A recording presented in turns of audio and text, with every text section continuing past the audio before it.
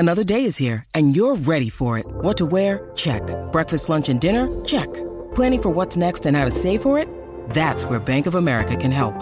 For your financial to-dos, Bank of America has experts ready to help get you closer to your goals. Get started at one of our local financial centers or 24/7 in our mobile banking app. Find a location near you at bankofamerica.com/talktous. What would you like the power to do? Mobile banking requires downloading the app and is only available for select devices. Message and data rates may apply. Bank of America N.A., member FDIC. Want to witness the world's biggest football game? Head to iCanWin.com.au, predict Australia's score with a crystal ball, and it could be you and a friend at the FIFA World Cup Qatar 2022 semi-finals, all thanks to McDonald's. Maccas, together and loving it. TNCs apply. G'day, Mike Hussey here, but you can call me Mr. Supercoach. KFC Supercoach BBL is back and there's 25 grand up for grabs. So what are you waiting for? Play today at supercoach.com.au. T's and C's apply. New South Wales authorisation number TP/01005. Everybody has a different summer sound. Here's a good question for you. You can text me this one.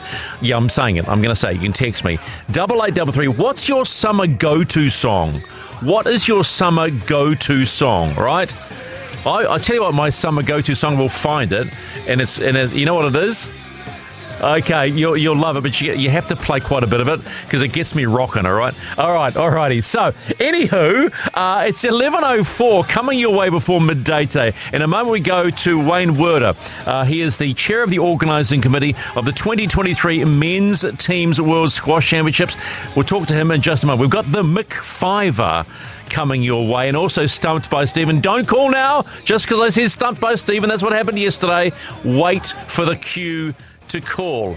But today we should celebrate once again another fine effort by world number 2 squash player Paul Cole.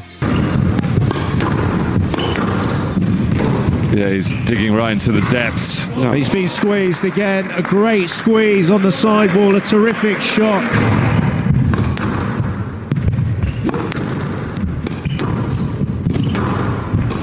He's missed it. Cole's done it. Cole's taken the championship here in Cairo.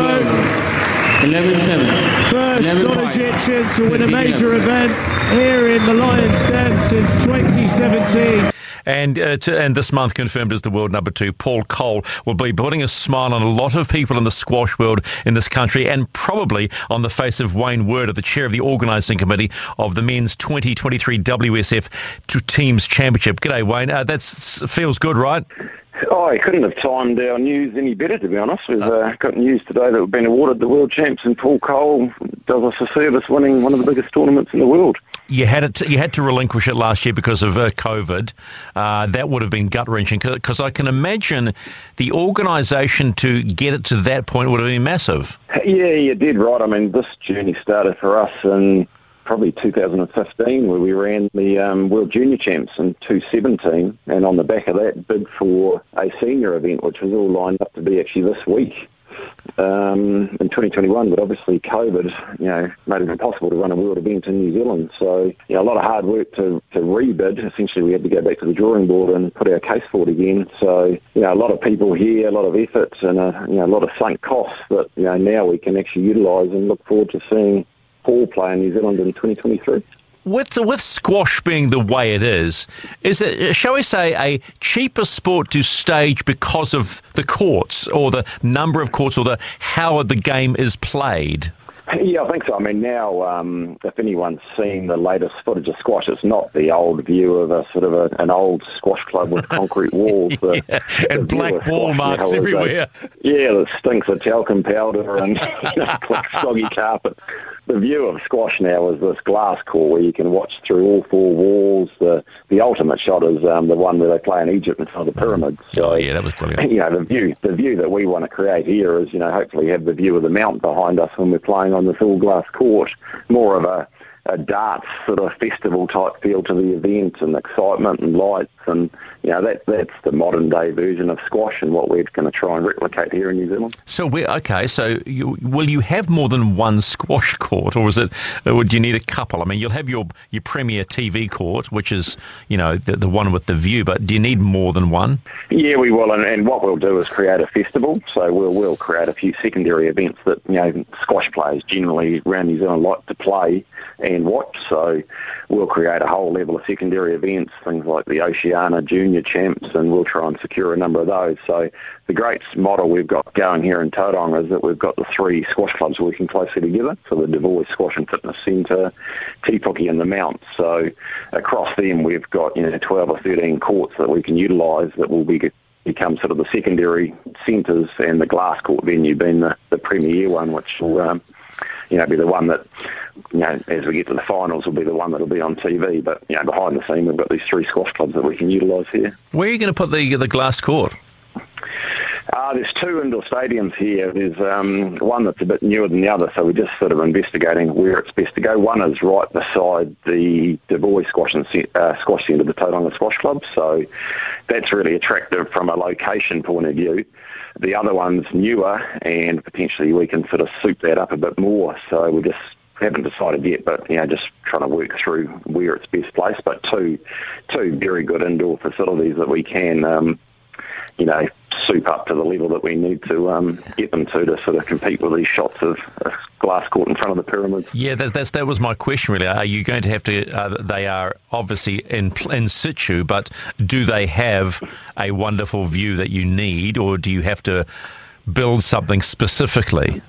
Yeah, I think, clearly we can't go outside. The issue of going outside is that you can only play at night. The way that the glass court works, you have to have this one-way effect, and you can't do that while you've got lights. So it works in Egypt, where it only rains one day every 10 years, but it's a bit too risky to have it in a place like New Zealand. So we'll have to go indoors, but it's amazing what you can do dressing up events these days to make it look, almost as close as being outside. So we'll work really closely with Tourism Bay of Plenty and the local agencies down here to really make this, give it a New Zealand feel. And you imagine a backdrop of the Mount is the obvious one if you live in Tauranga, to sort of beam out to the world. So we'll be spending a lot of time in dressing the facility to be pretty impressive from a New Zealand Inc. point of view. The success of Paul Cole, is that resonating by seeing increase in playing numbers? Yeah, absolutely, and interest in the game. I mean, we're probably in a period now that was, you'll remember and I remember last century, the sort of the Susan Devoy, Ross Norman. Whoa, settle down using the last century line. Man, that's talk about aging someone really quick, but you're right. Exactly. So, I haven't seen that kind of, and that was when I started playing squash back in those days. I haven't seen that interest since then. And the other thing, back then nobody could watch squash around the world because there was no, TV channels that promoted. Now we've got PSA have got their own TV channel. That game this morning, there would have been, hundreds of, if not thousands of local squash players watched that game in Egypt. So, having Paul, Cole and Joel both playing back in New Zealand, to me, I think there'd be a massive interest in the next couple of years of the opportunity to put some events on in New Zealand so we can, people can watch those guys play here. And they, I feel for them because we haven't been able to run the big event where they can come back and play. I mean, poor Paul has to battle away in Egypt where he had one supporter in the crowd today. So wouldn't it be nice to turn that around? Yeah, I was talking to his dad, Mike, and he's gagging to come home. But it's the fact is that's his life, it's his livelihood. And he was Michael was saying maybe July if there's a break between because they have different levels of tournaments, right? Platinum and silver and all that sort of stuff. And he doesn't think there are any platinum events at a certain part of next year. So he's certainly hoping to have him back. When you were talking about last century, and I was looking on the press release today that New Zealand hasn't hosted a men's event, a senior men's event since 1983, and that was in the rock and roll days of Norman and Susan Devoy when squash really was at the forefront of people's minds. Yeah, absolutely. Yeah, 1971 we hosted it in Hamilton, which I wasn't even born then, and 1983. So that was our case to the world body, was that we've been a great supporter of squash over the years, New Zealand as a country, and 40 years was far too long for us to host an event of that size. So that was kind of our case to the world body to say our time is here, and we now have potentially the world number one in the making. So let's do it. How much has squash as the game changed since you were playing? Oh, certainly, as all these sports changed their rules to make them more attractive. I mean, when I played, you played what they called hand in, hand out. You had to win a serve to get a point. It was 500 shots down the backhand wall. It was a real game of attrition, last man standing type of thing. So now you're playing a glass court, the tin is lower, which encourages people to play more shots. The scoring's up to 11, where you get a point every time, so it's really encouraging, faster play. And there's been studies that, within 30 seconds of squash, those guys are hitting the ball, 20 times, where back in our day we were only hitting it 10. So it shows the pace that they play now. So, they have to be, a lot more athletic, fast and nimble. So from the general punter, it's a lot more exciting to watch now than what it was, back in last century. And from your understanding, are we getting younger kids wanting to play because they're seeing success from the likes of Joel and Paul? Yeah, I'm certainly seeing that in Tauranga. I mean, Paul's got his own clothing brand called Iwi Athletica, and, just the signal there, I look around, the clubs that I'm associated with, and all these young kids are wearing Paul Cole's gear. They're watching the game on TV. Yeah, certainly, and really multicultural sort of approach. I mean, when we were at the World Juniors, there was a couple of Egyptians that lived in Tauranga and never seen squash, but they came to watch that, and they, now the Du Bois Centre, you've got a couple of Egyptians, that have continued and played. So yeah, short answer to yes, this is, quite an exciting period on the back of the success of Paul Cole and Joel King. Has squash in this country changed in the sense that it was a mainstay sport in the 80s, right, as you say, the last century, but then it sort of fell off the radar? Did it struggle for times, and what has gone on behind the scenes to try and get it back to a level where people care? Has it just been about trying to improve the performances of individuals?